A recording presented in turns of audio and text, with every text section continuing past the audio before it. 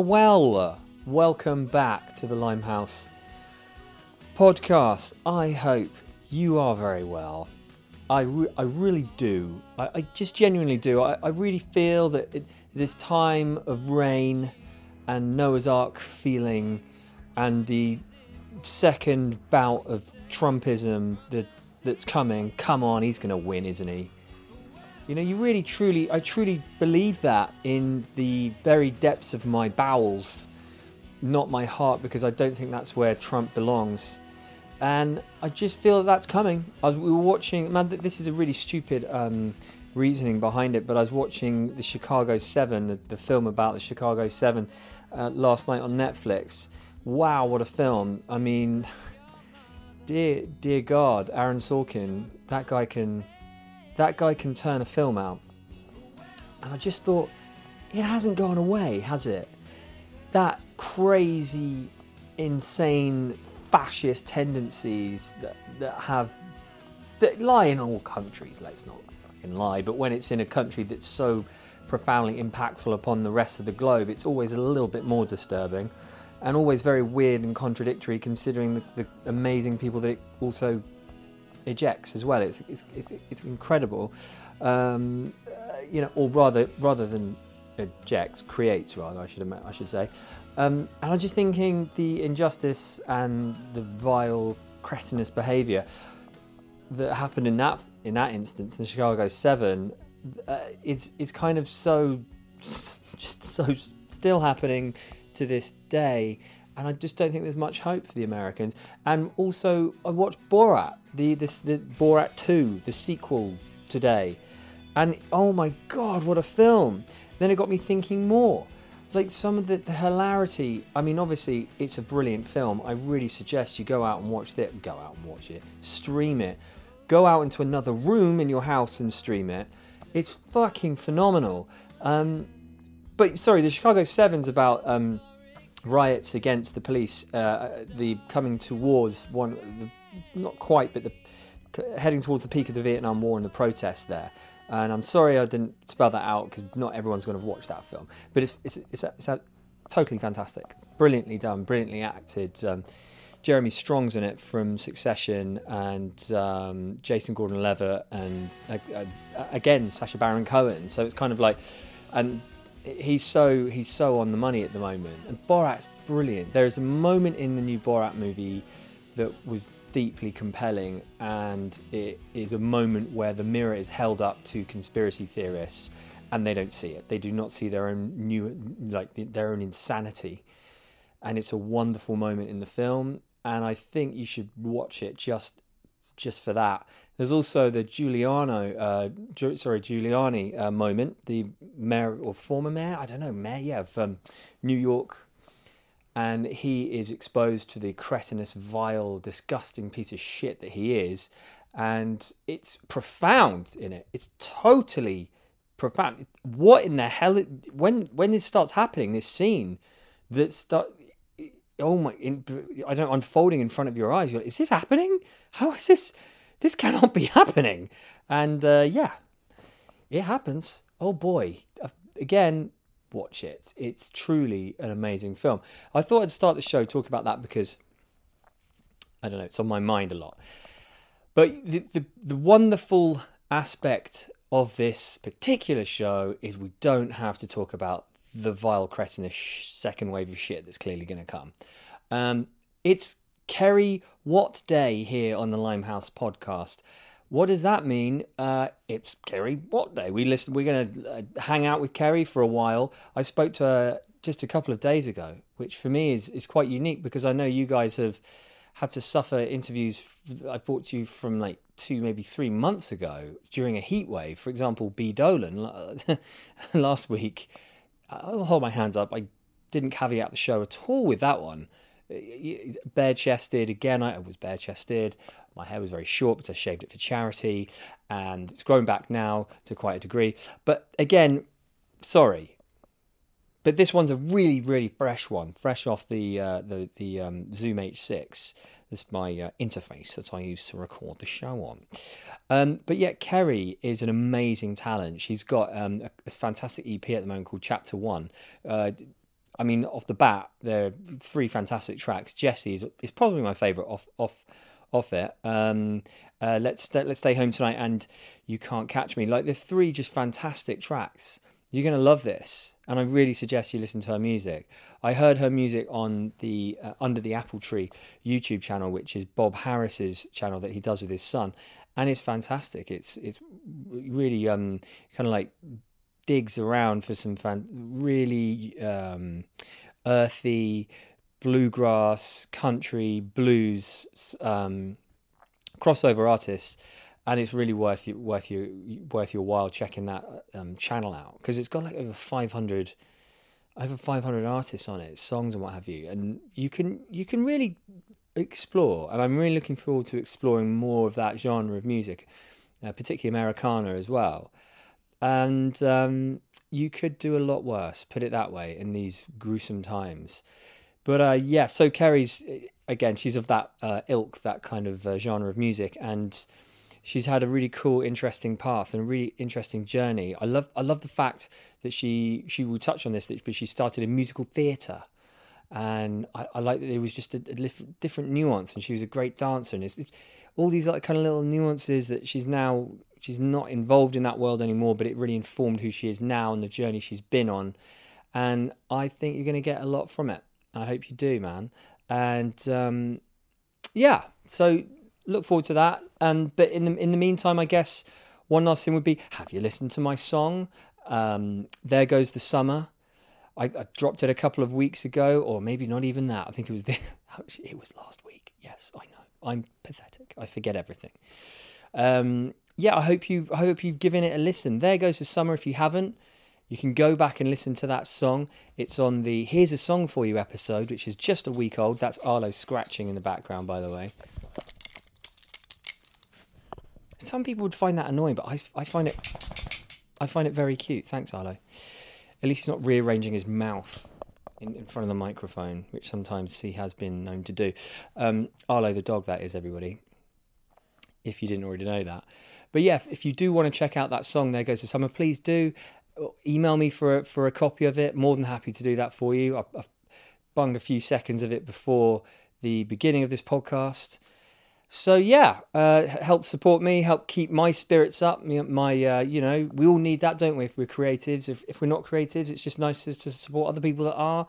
And I'm hopefully putting a little bit of a smile on your face by putting that song out in the world, just like Kerri Watt is with her fantastic music. And on that note, here is the conversation with Kerri. But please do feel free to email me, the limehousepodcast@gmail.com. See me on Twitter @limehousepod, and we're on Instagram. Look after yourselves. Hope you're well. Man alive. Really is. There Goes the Summer, isn't it? Look out the window.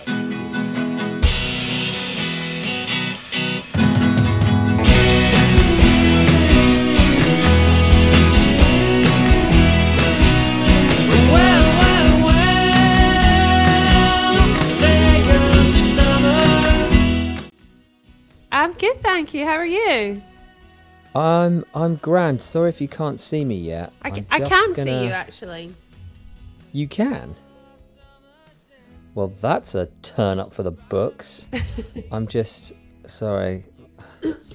Hello. Hi. Oh, wow, look at your studio. Oh my God, so gel. It didn't look like this 8 months ago, but it's lockdown boredom.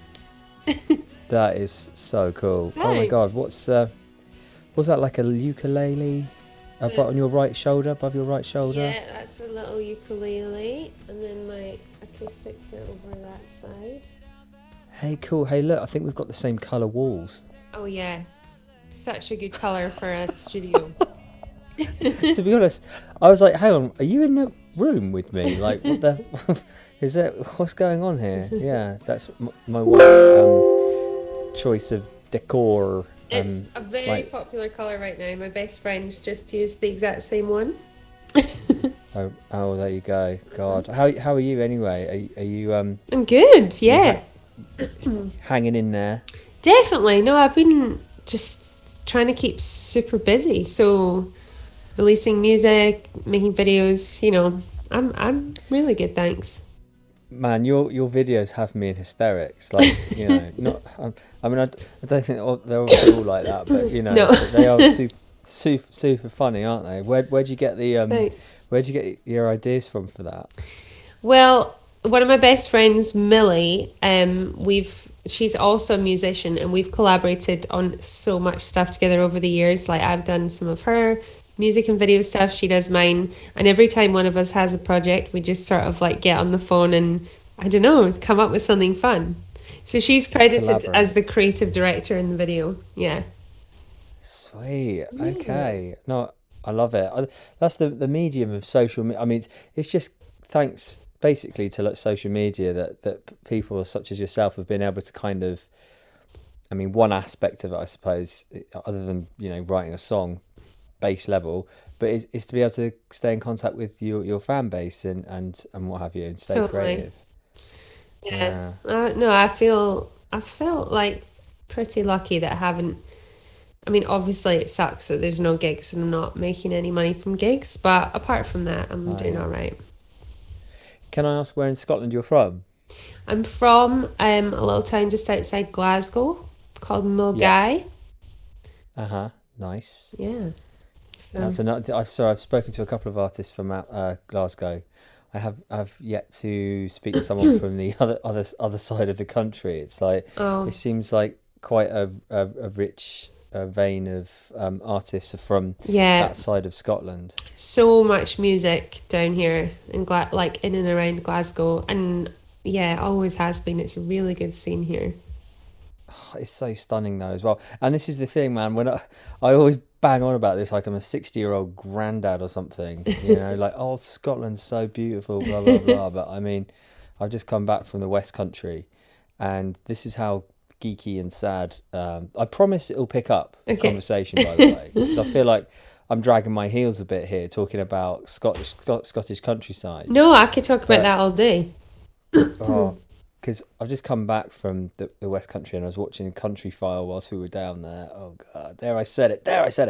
And I was just like, oh my God, this is...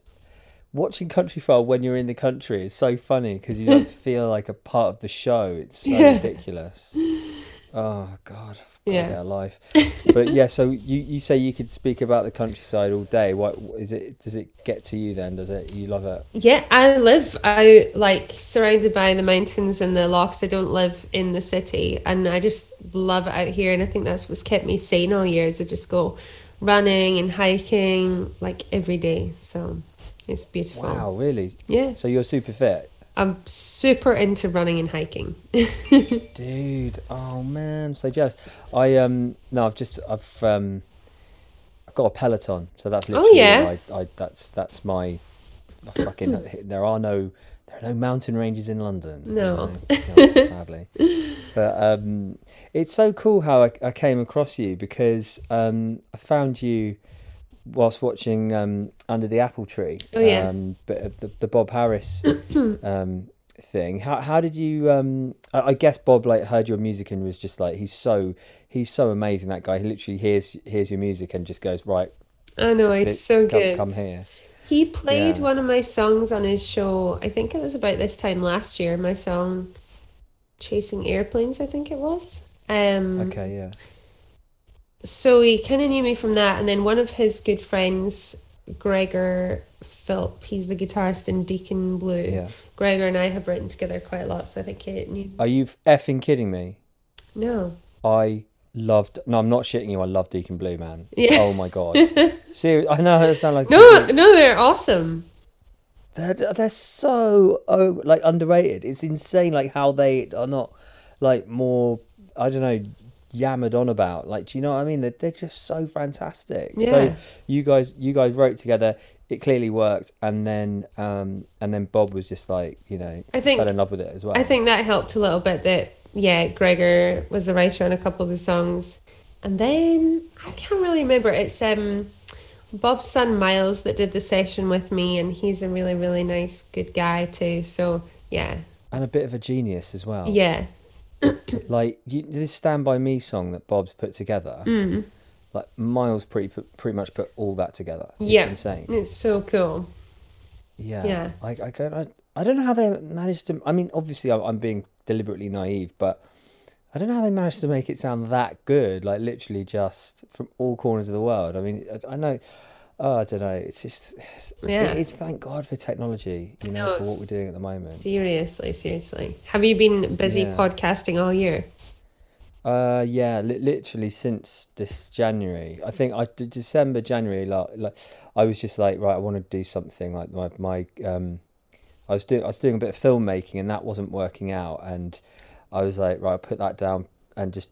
I don't know about you, but I mean, you definitely seem like someone that needs to be creative, like because you're a creative person. But you know, mainly because if you don't, then something happens within you that starts to fall apart, right? Yeah. So.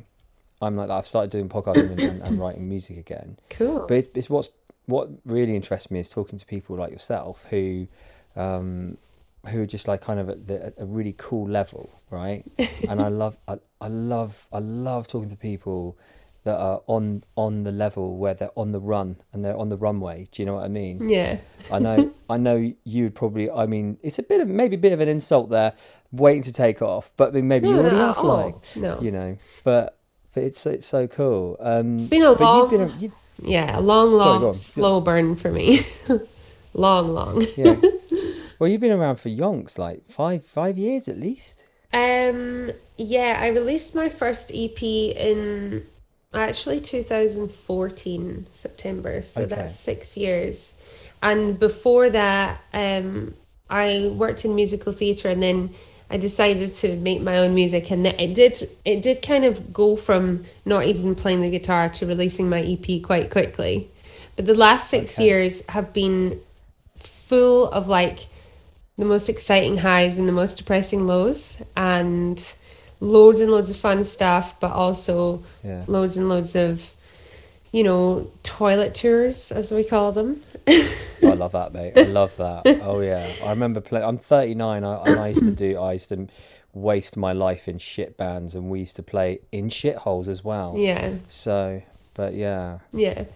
But now I'm at the stage where actually this week I'm announcing my first album, the details of it. So that's really exciting. I know. I was like, I look at your stuff on Spotify and it's all singles. I was like, I was expecting, because you've been around quite a long time. I mean, not in a negative sense, but like, and I was like, I'll find an album or something, and there isn't one. So I'm pretty excited about that. I think the thing is, because I didn't really do like music growing up, and I haven't always played guitar and stuff. The experimenting that I was doing didn't like take place in my bedroom in my teens. It's kind of all been out there while I've been, trying to like make a bit of a name for myself. So I think that's why I just never got to an album, because I was trying one thing, then trying this, and then putting it out and seeing what people liked. But the album's actually been recorded for 2.5 years. It just hasn't come out yet. Oh my God. Yeah. 2.5. Have you done that? How on earth have you sat on that for so long? Oh, it's been painful, but basically I recorded it 2.5 years ago, and I was going to release it within that first sort of 9 months. But the record label that I'm now signed to, Cooking Vinyl, basically got wind of it and loved it and wanted to sign the record. So by the time that happened and we went through all the paperwork and the legal stuff, which takes months and months and months, and then they wanted to release like 3 singles before the album. That took us to what would have been kind of the start of this year. And then the album was supposed to come out like in May, and then obviously COVID, so Shit hit the fan. Oh man, honestly, Kerri, I'm so sorry about that. Well, it's actually been great, because I've put out an EP that wasn't planned. I'm doing one more EP before the end of the year, also wasn't planned. And then the album in January, so people have ended up with way more music videos and content than I initially planned for. Voila. Yeah. There you go. I'm cool about it. Yeah, I think we've all learnt that, haven't we? Because I think as this has gone on, I don't know if you think the same, but more people I've spoken to when it first started, like the whole COVID thing, artists, I was like, oh, well, we're all panicking, or not panicking as such, but what do we do? This is grim. Like I spoke to Blaine from the Mystery Jets, and he was like in a freaking basement, and he was locked away. He'd been locked away for like 2-3 months on his own, and it felt a little bit apocalyptic. And now it feels like maybe because we're so good at adapting, right? I think that's what we are really good at, like either creators or just people in general. Yeah. That we've found a way to still engage with people, with friends, and then audiences in I suppose in your circumstance. Absolutely. But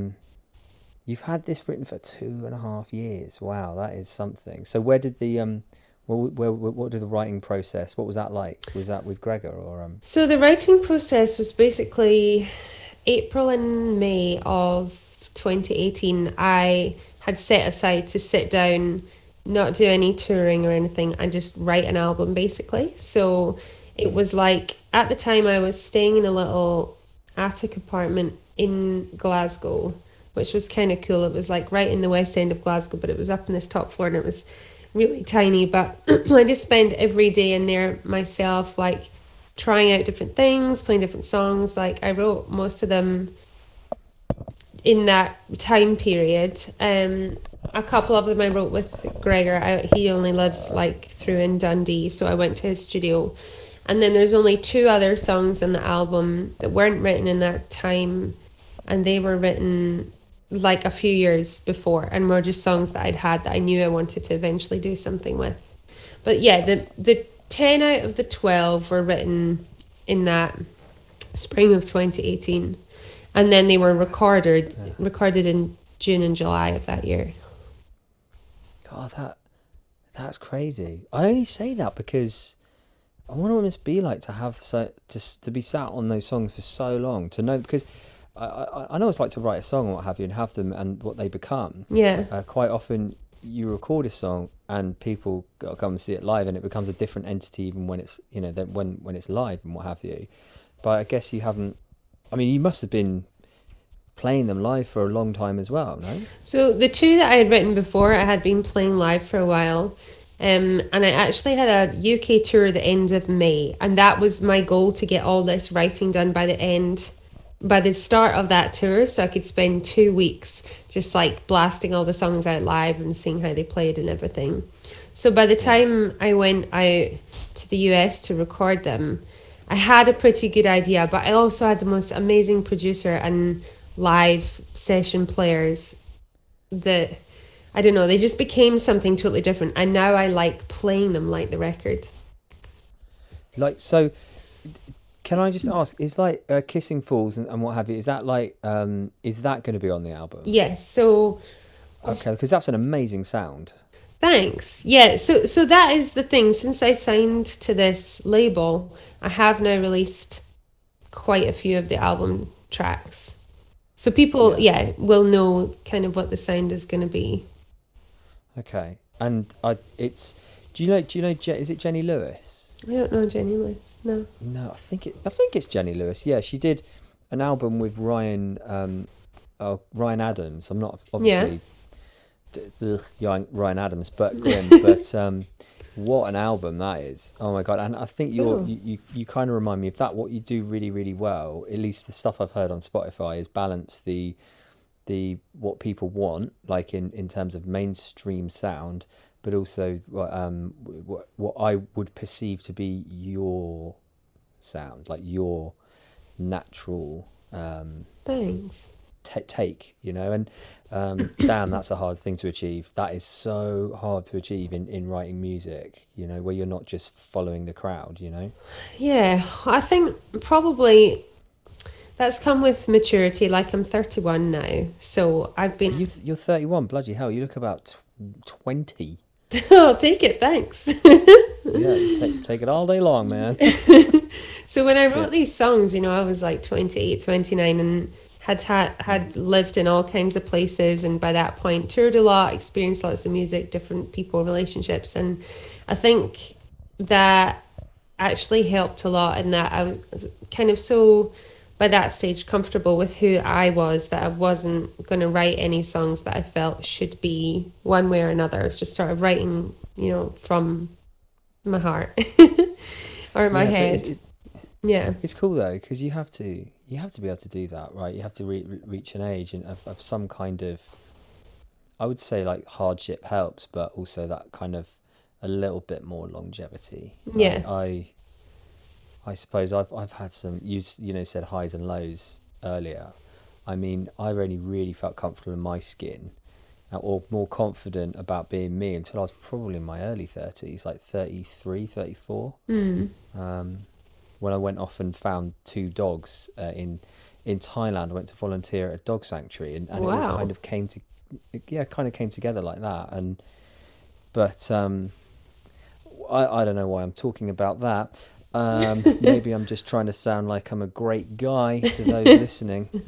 Gee, he loves dogs. Wow. Well, everyone listening to that already knows that, because in fact Rosie is right next to me at the moment. As you can see the pink collar, but I couldn't actually make it out at first. I can't make out her features. Oh, those are her ears? Yeah. She's sat on a dark sofa and she's black, so she doesn't pop up very well. Do you follow Andrew Cotter at all on Twitter? No, should I? Olive and Mabel. It's absolutely hilarious. He's the commentator who does Olive and Mabel. It's absolutely brilliant. Okay, I'll He's check got it out. a Scottish accent. Oh my god, it's unbelievable. It's so funny.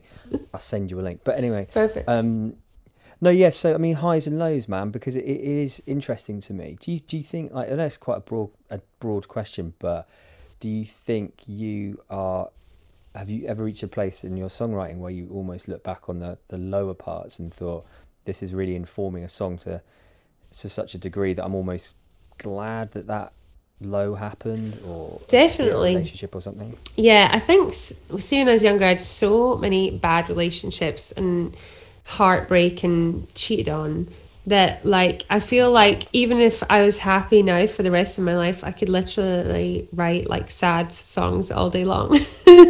Which is great, because I have been very happy for like 5 or 6 years now, and I can't have an album full of the most upbeat songs. There needs to be a little bit of colour in there. So there are a couple of sort of heartache songs on the album that were inspired by my past. Yeah, I've got a friend of mine who's going through quite a severe breakup at the moment, and she's kind of been led up the garden path for the best part of 2 years. Yeah.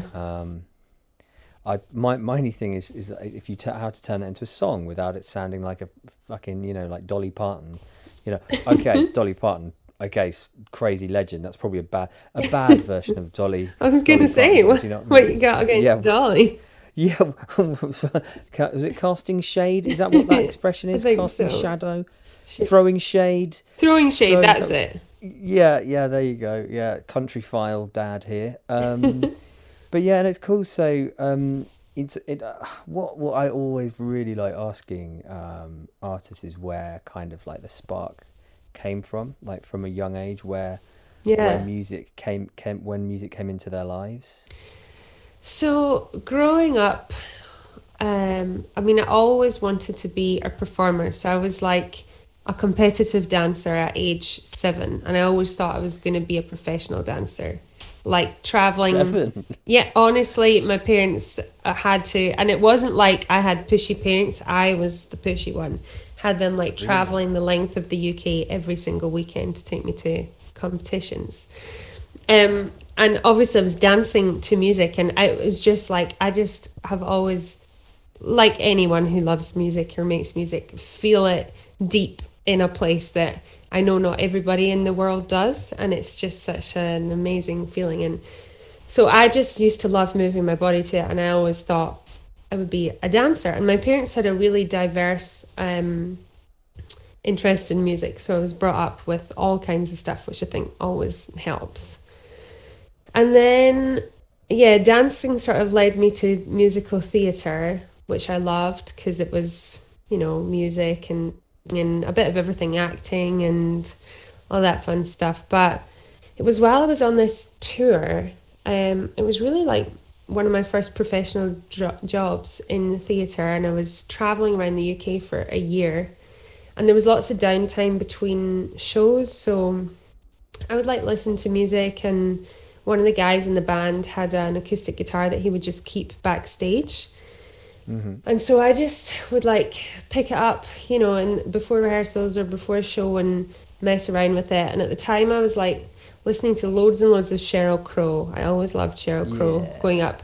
But she's like the perfect road trip music. So driving from city to city on this tour, I'd always have Sheryl Crow on, and the Rolling Stones and Bob Dylan. And that's kind of what I was listening to. All great songwriting. And I think listening to that on the road and then learning to play the guitar during the day, they sort of came together, and I started writing songs. And by the end of that year with that show, I decided I was going to make like the full transition to become a musician, which was quite scary because I just spent, like I say, from a very young age, all those years building towards one particular career. Yeah. Yeah. Do you think, was that built out of necessity in terms of like, was the dancing, acting, was it not kind of panning out, and or was it more of the draw, the fork in the road moment came? It was a really hard decision because it was going as well as it could have been. I just graduated. I got a part in my first professional job. It was a West End tour, and I had a great agent, and I was like auditioning for parts like Nancy and Oliver in the West End, and it was going in a good direction. But I was feeling like this real lack of creativity because, growing up, going to theatre, college and in school and everything, we'd always get to make up our own songs or make up our own dances or shows. That was part of the training. But then when you go into the professional world, you're really just putting on a costume that's been worn by someone before, reading lines that were written years ago. There's like no control, right, either? No. So you're really just kind of really pigeonholed into, you can do this, you can play this kind of part, you can't play this, you can, and I just wanted a bit more freedom, and I really find that in songwriting. Yeah. But I mean, because it is, I had a girlfriend who was, in the whole musical theatre arena, and man, it was brutal. Like the auditions that she'd come back from. It is an absolutely brutal life. Yeah. I mean, did that take its toll? To be honest, I don't think I gave it long enough. I only really, after graduating from this theatre college, I only really gave it a year or two. But I loved going to the singing auditions and the acting auditions. But when you had to go to like a tap audition and there's like 500 other girls in there, and you're not a strong tapper, it is a little bit soul destroying and painful on the ears. Dude, like honestly, I can't imagine. I mean, because a part of La La Land that I really enjoyed, that I'm only referencing that because of the kind of like the audition moments that I cannot remember the actor's name now. Oh, she's going Emma Stone. Anyway, she's going Emma Stone. Thank you. And she's and like they sum up what billion hundreds of thousands of actors go through every day, right? Yeah. I mean, it's hard. But then you go into like music, and at least with theatre, I had an agent and there was a specific job I could audition for. With music, it's just like, it's just me and there's the world to try and get to hear music. So, it's funny though, because even it is quite cool, because if you do actually manage to find a niche, even if, just a few, I don't know how many thousand people you'd need, but it's not to make something sail, like in terms of like take off, it's actually quite cool, man. You can like really sustain your own little bubble, can't you? Definitely. Yeah. There's lots of people doing exciting. That on like Patreon, things like that. Yeah. I used to dabble in that, but technology scares the living shit out of me, Kerri. So I gave up. It's a lot of pressure. It is, yeah. But in terms of like musical heroes, was there any like was there a mum and dad moment where they sat you down and like, or put some Dylan on in your face, or some Fleetwood Mac in your face and said, there you go, here's your life sorted? My mum and dad were the biggest Michael Jackson fans, and Oh, MJ. consequently, so was I, and would just Dude, listen great. on repeat. And I think that is really also what got me interested in dancing from such a young age, because they used to have his tour VHSs and Sweet. would just have them on all the time. And I really specifically remember it being like 2 years old in a cot and watching it on the VCR. And I think, yeah, that is really where that came from. God, wow, that's amazing. You were 2 years old. 2 years old. You can remember that. Yeah, I don't know if it's because there's a video of it. You know that thing you don't remember Yeah. if you. But me and my best childhood friend Ashley both had these big t-shirts. It was the Michael Jackson Pepsi t-shirt with the Puma or the Jaguar on it. Yeah. My dad Yeah. and my Yeah. uncle got from one of his concerts. And me and Ashley are wearing them, and we're tiny. We're like 2 and 3 years old, and we're like drowned in these big t-shirts, dancing, like jumping up and down and watching this video. Amazing. Yeah. Did you ever see MJ live? No. No. Did you? I've one of No, God, no, no. I mean, I wanted to be Michael Jackson when I was a kid, like just like you. I was like, my parents would take the piss out of me. Like, my mum's always telling me when I was a kid, they'd just like, I'd be nodding in the back seat because I used to suck my two middle fingers Yeah. and sit in the back seat and just nod my head like this, bang my head back and forth to music. Constantly, and they go, who do you want to be when you're older, William? And I just go, Michael Jackson. Michael Jackson. I think, God, jeez. Yeah. You know? Yeah. God, those are funny times. I mean, I've got like, I can remember Jimi Hendrix live at the Isle of Wight Festival playing Johnny B. Good, and I must have been about, I don't know, 8 or something, and strangely I can definitely remember Live Aid on the telly. Oh, wow. I would only been about 5. Yeah. Freddie Mercury. It's just weird, isn't it? What like kind of sticks in your memory, and how you hold it in your heart, and how you like how it becomes such a tattoo on your soul. Totally. Yeah. You know, like a guiding light almost. I have another album that kind of does that for me too, like what you're saying, like sticks on your soul or whatever you said. But my parents always used to play that Leanne Rimes "You Light Up My Life" album. Yeah. I think she was like 15 when she recorded that. It's crazy. And it's such an incredible album. It's quite gospely, and it was just so amazing, and I used to sing to it all the time. And I think that she was the first sort of female singer that I loved. And then Celine Dion. And then when I discovered Britney when I was like 8, when she came out, that was just like game over. I just still want to be Britney. Yeah, oh, dude, she's so fucking cool. Yeah. I mean, like, hit me, baby, one more time. I used to love that song. Yeah. I mean, I was probably too old to be into it as much as I was, but I just loved it. I don't know why. It's just got such cool. It's quite I don't know. I quite like the harder aspect of it. I don't like the hard.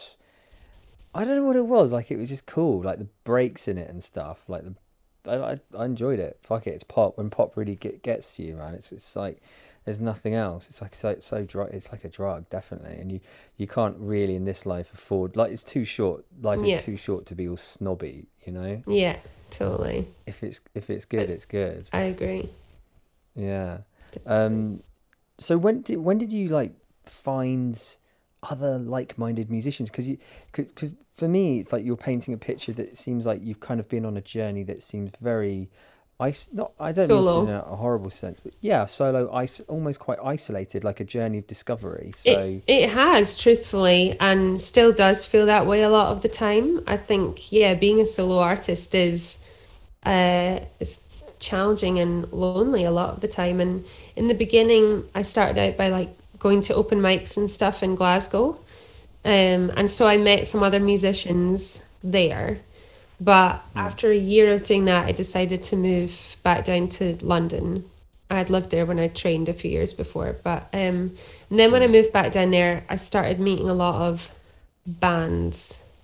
I don't know why I was always meeting bands. The manager that I had at the time worked with a lot of bands, so I wasn't meeting that many solo artists. And they were mostly like young, sort of male indie rock bands who were nice, but not the kind of people that I would, just be hanging out on a daily basis with.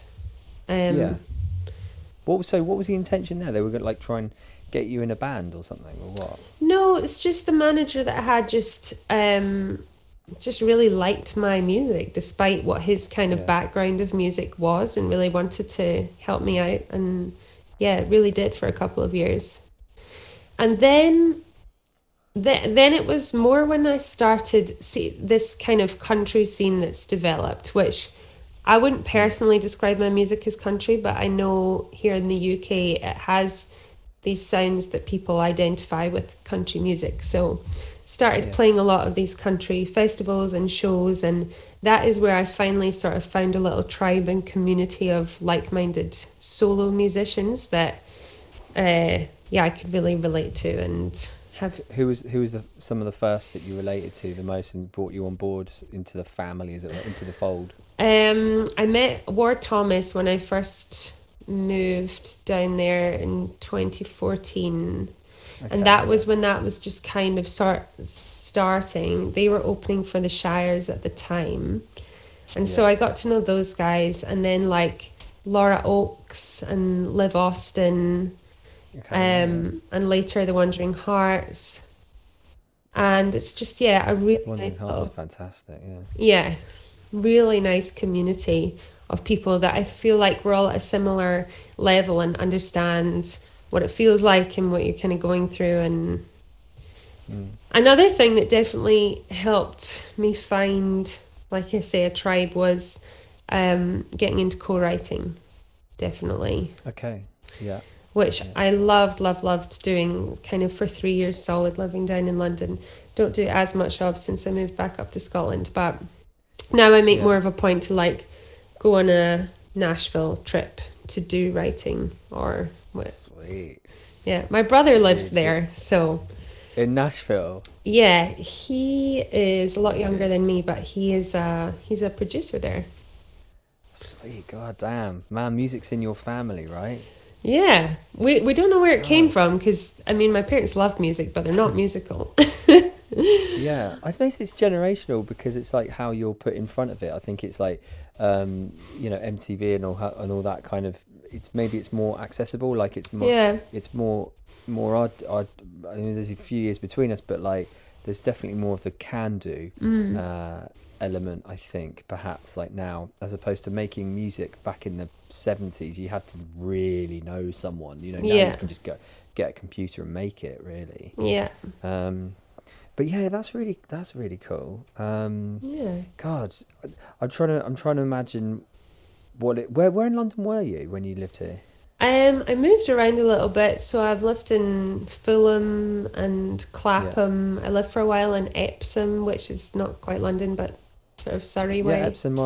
I'm from Guildford. So okay, you know Epsom. So yeah. And then I know it all, my darling. I know it all. I know Fulham. Yeah. I know Clapham. Yeah. I also lived in Brighton for a couple of years before we moved back up here. I loved Brighton. Dude. Yeah, Brighton's banging. It's funny because you would have probably been gigging around the same time as me because I only stopped gigging about sort of 4 years ago. So that's quite cool. Yeah. What were some of your favourite venues in London to play? Do you know what? It's been so bloody long, honestly, Kerri. I liked the Betsy Trotwood. That was quite fun, and the garage. But the garage is quite big, and you had to really work to get even a third of that capacity in there. Yeah. But I don't know, because the other thing about your the genre of music, the family of music you're involved with, is that there's a really good circuit. It's like the same with the blues circuit. Like I was obsessed with the blues, and to a degree kind of still am. and they're just venues that you go to, and they shut the fuck up and they respect you when you play, and they will buy your CDs. Like, that's the other thing, they just buy your shit. You know, it's amazing. They really want to support you. Yeah, absolutely. What are your favourite venues? I love in London. I played the Union Chapel once. Loved that. Oh, I also saw Jesus wept. one of my favorite artists there, Keb Mo. No Keb. Keb Mo. Oh my god, Keb Mo's amazing. Yeah, I was so excited to see he was on that Stand By Me track. Yeah, I know. I saw that as well. I was like, God, but it came up. I think he did like one word. Yeah, but he was playing guitar on it. Yeah. Okay. There we go. Yeah, because he. Oh my. Do you know a guy called Eric Bibb? He's a bit like him, but he's yonks ago. So God, geez, when he came up. But anyway, so I'm distracting you. So you played the Union Chapel with Keb Mo? No. I played it once, and then I saw him play another time. Okay. And I was going to say, as a performer and as an audience member, I love that venue. Oh, it's unbelievable. It's so beautiful. Yeah. It's really, really cool. So was that just you and the guitar, or you and a band, or just me and guitar? Yeah. Well, tell me about the nerves. Did you get stage? I played most of my biggest stages just me and guitar, and sometimes I feel more nervous with the band because it's more people to worry about. You know. Okay. Like on my own, I've just got my set so slick. Even though the songs change over the years, I'm comfortable. You know, I've been on a stage since I was very young, so yeah. I do find. When I get nervous is if I have to do like a really small, like a house gig or a So Far Sounds, you know, where people are like right here. Big time. Yeah. Yes, definitely. Yeah, that's you just can't escape, can you? Like, yeah. That's intense. Or like going to a family event where you know they're going to make you perform, and you just spend all evening being like, please don't ask me. Oh, Kerri can sing. Go on, Kerri.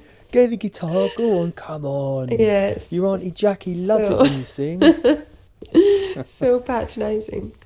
Yeah. Like, I'm trying to imagine what it must be like to actually see you like acoustic and stuff. I know I've seen it on under the apple tree, but like in terms of like taking songs like one song I really love is Jessie. I think I posted that on your Insta account earlier today. Thanks. I love it. Yeah, I love that fucking song, man. It's great. That was when I was saying about two of the songs that I had written previously before this little album writing session that I did.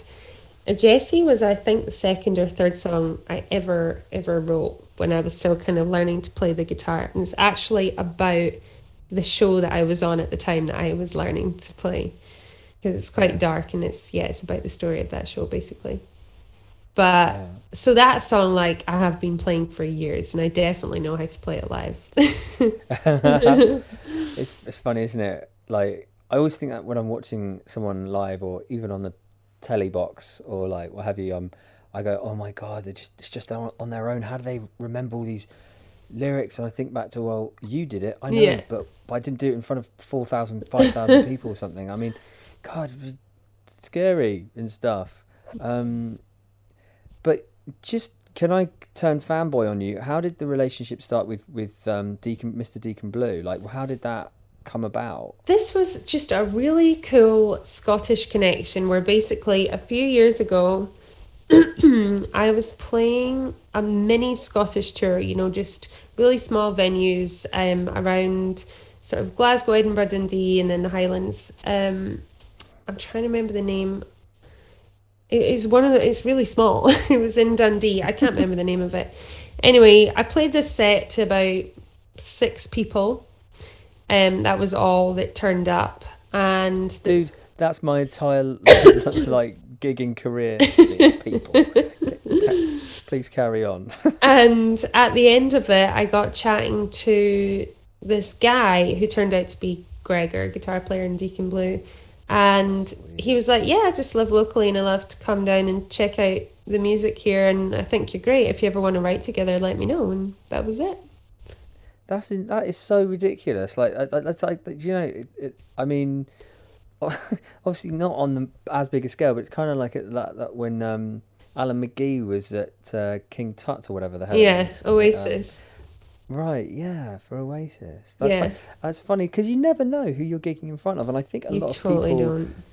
yeah, like there are a lot of mentors and people, podcasters that will say that and all about all the creative things, and if whatever you're doing creatively, you don't know who's listening, you don't know who's there. So, Absolutely. I mean, that was just a tiny pub with, like I say, no audience up in Dundee, which you don't really think of as being a very, buzzing part of the country. no, But you don't. they all No, sort of live in that area, or most of them. yeah. Yeah.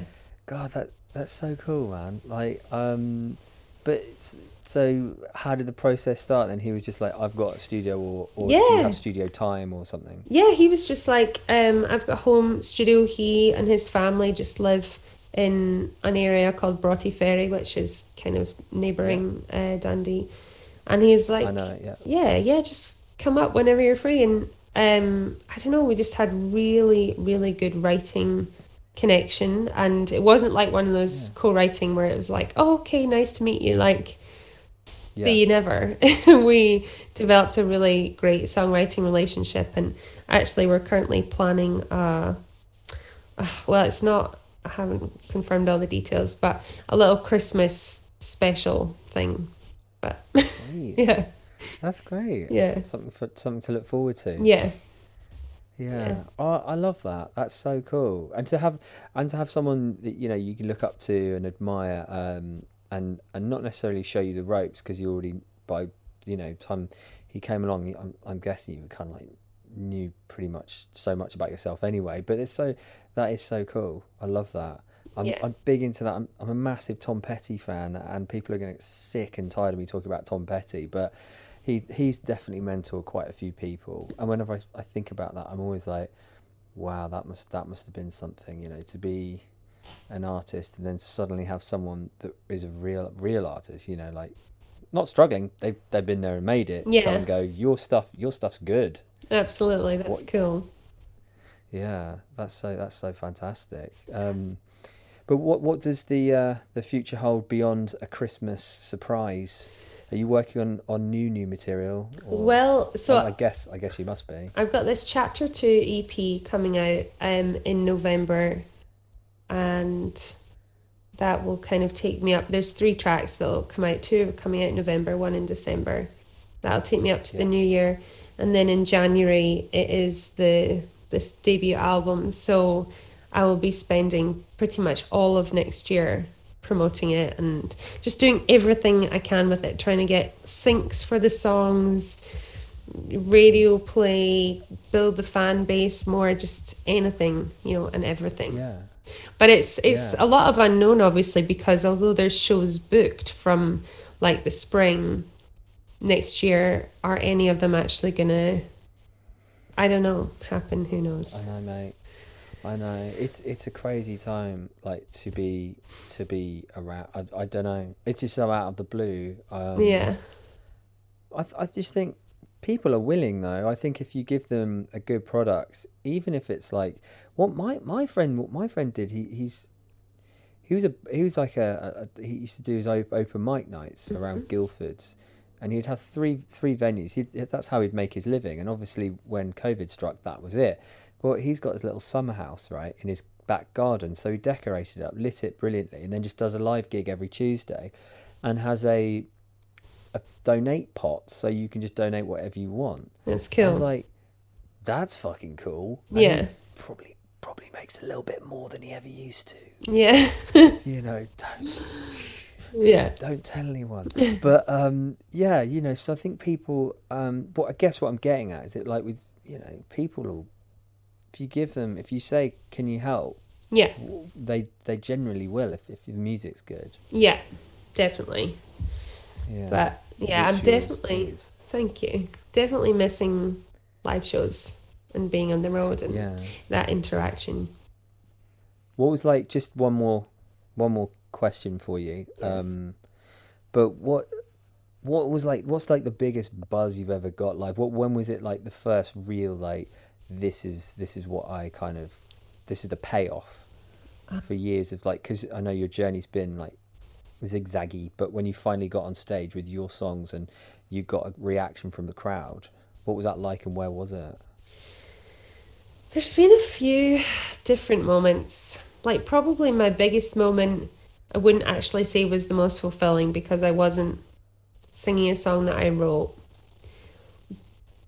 So, apart from that, Was it Bad by Michael Jackson?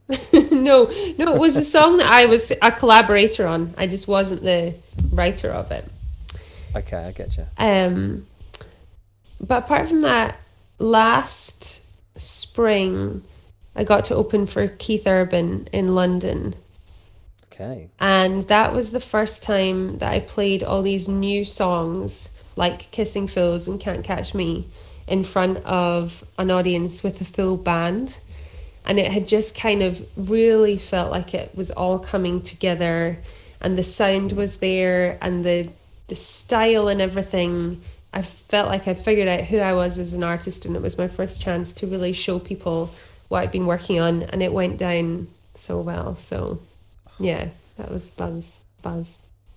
That is a feeling, isn't it? Oh man, that's so cool. Lightning in the bottle. Remember it. Don't forget it. Yeah, that's kind of the thing. Yeah, totally. I was chatting with a guy called John Amor, who's a blues guitarist from the sort of 90s, early noughties, and he said he struggled a lot with drinking, and he'd forget an awful lot of what happened. But once he was touring with Buddy Guy with his band, and he got to Buddy Guy was like, just come up, man, come up on stage and play whatever. True. And the band, they're all jamming with Buddy Guy, and Buddy Guy turns around to him and says, play something, and so John's just playing this guitar solo, but he says in his drunken stupor and can't remember shit, that's the one thing that he really can remember. Yeah, I bet. That's cool. Who would be your ultimate to tour with, like your ultimate hero? I would love to tour with John Mayer. He's always been on my want to support list. He's definitely been a big influence in my songwriting. I love how he's crossed genres over the years and manages to mix styles and but really my two heroes that are still living and still playing shows are Sheryl Crow and Van Morrison. Okay. So Sheryl Crow's amazing live. I don't know if you've ever seen her, but I'm so annoyed I haven't seen her. I love her first two albums. Maybe I think there's possibly a third album I love as well. But I was actually listening to her the other day. Actually, maybe I was listening to your radio, or do you know what I mean? I was listening to your music, and then she came on or something. Yeah. But like Every Day is a Winding Road and what have you, just untouchable songs. Actually, I'll tell you a really cool story. But now I can't remember his name. But forget that. So. Where was I? It was at the Americana Music Awards start of this year. And I got chatting to this old American guy, and he told me his name, but now, like I say, I can't remember his name. But when he said it, I was like, that name sounds so familiar. And I was like, trying to piece it all together. I was like, okay, I recognize his name. He's at this award show. He's flown over from the US. He's obviously someone that I should know, but I don't know who. Anyway, about half an hour later, it came to me that he is the co-writer on all of Sheryl Crow's biggest hits. And the reason I knew his name was because she's got this commentary, I listened to it on Spotify, where she and him sit and talk about how they came up with all the songs and the writing of all these songs. And I had to go back to him and say to him later that I just figured out who you were, like a total fangirl. And he was mortified and obviously such a shy guy. And he was like, oh, cool. Thought that he could get away with just being a nobody at this after party thing, but no. Yeah. Can you write a song with me, please, mate? Yeah. And that's terrible that I've just forgotten his name, but I think you should listen to that commentary because it's really fascinating. Jeffrey Trott, that's it. Jeffrey Trott. Where do you find the commentary? I stumbled across it on Spotify one time, but now I'm with Apple Music, so I'm sure it's there too. Petty did that with some of his stuff. It's really mental. It's like But I'm pretty much reading everything there is to read about Tom Petty at the moment, just learning about your heroes. It's so weird learning about your heroes. It really is. You can almost go a little bit too deep, I think. It gets a bit weird. Yeah, you know? they're a bit too human. Yeah, or just like, God, get a life, Yeah. It's like those people that just spend their entire lives, I used to work at Ringo Starr's as a groundsman, just a gardener, and some of the fucking shit that he used to get was just beyond weird. Really? He would be there and they'd be at the gates, pounding on the gates, going, Ringo, I know you're in there, and they'd throw the presents over. Oh, it's so creepy. They'd be like, dolls, man, just dolls in dresses and shit. And, like, they'd hand stitched Ringo onto it. It was insane. Very odd, very odd. Pretty weird. Yeah. Anyway, Kerri, we'll call it a night, I guess. Have the clocks gone back in Scotland? They have. They did. It was quite nice actually waking up this morning and it wasn't pitch black, because it has been like that for the last couple of weeks. Yeah, it's grim. Yeah.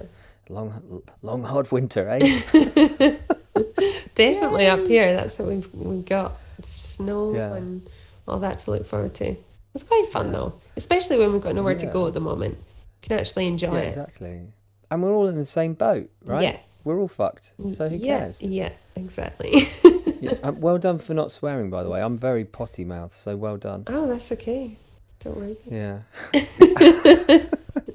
All right, mate. Well, thank you so much for your time, and I'll drop you an email, and we can stay in contact, and I'll let you know when. I think it's going to go up this Wednesday, actually. Perfect. Which is quite cool.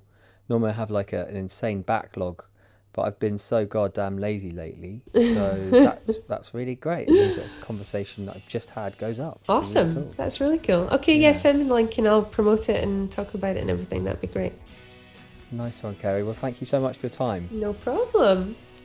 Nice one. Okay, speak to you later. Your evening. You too. Bye. Bye. Bye-bye.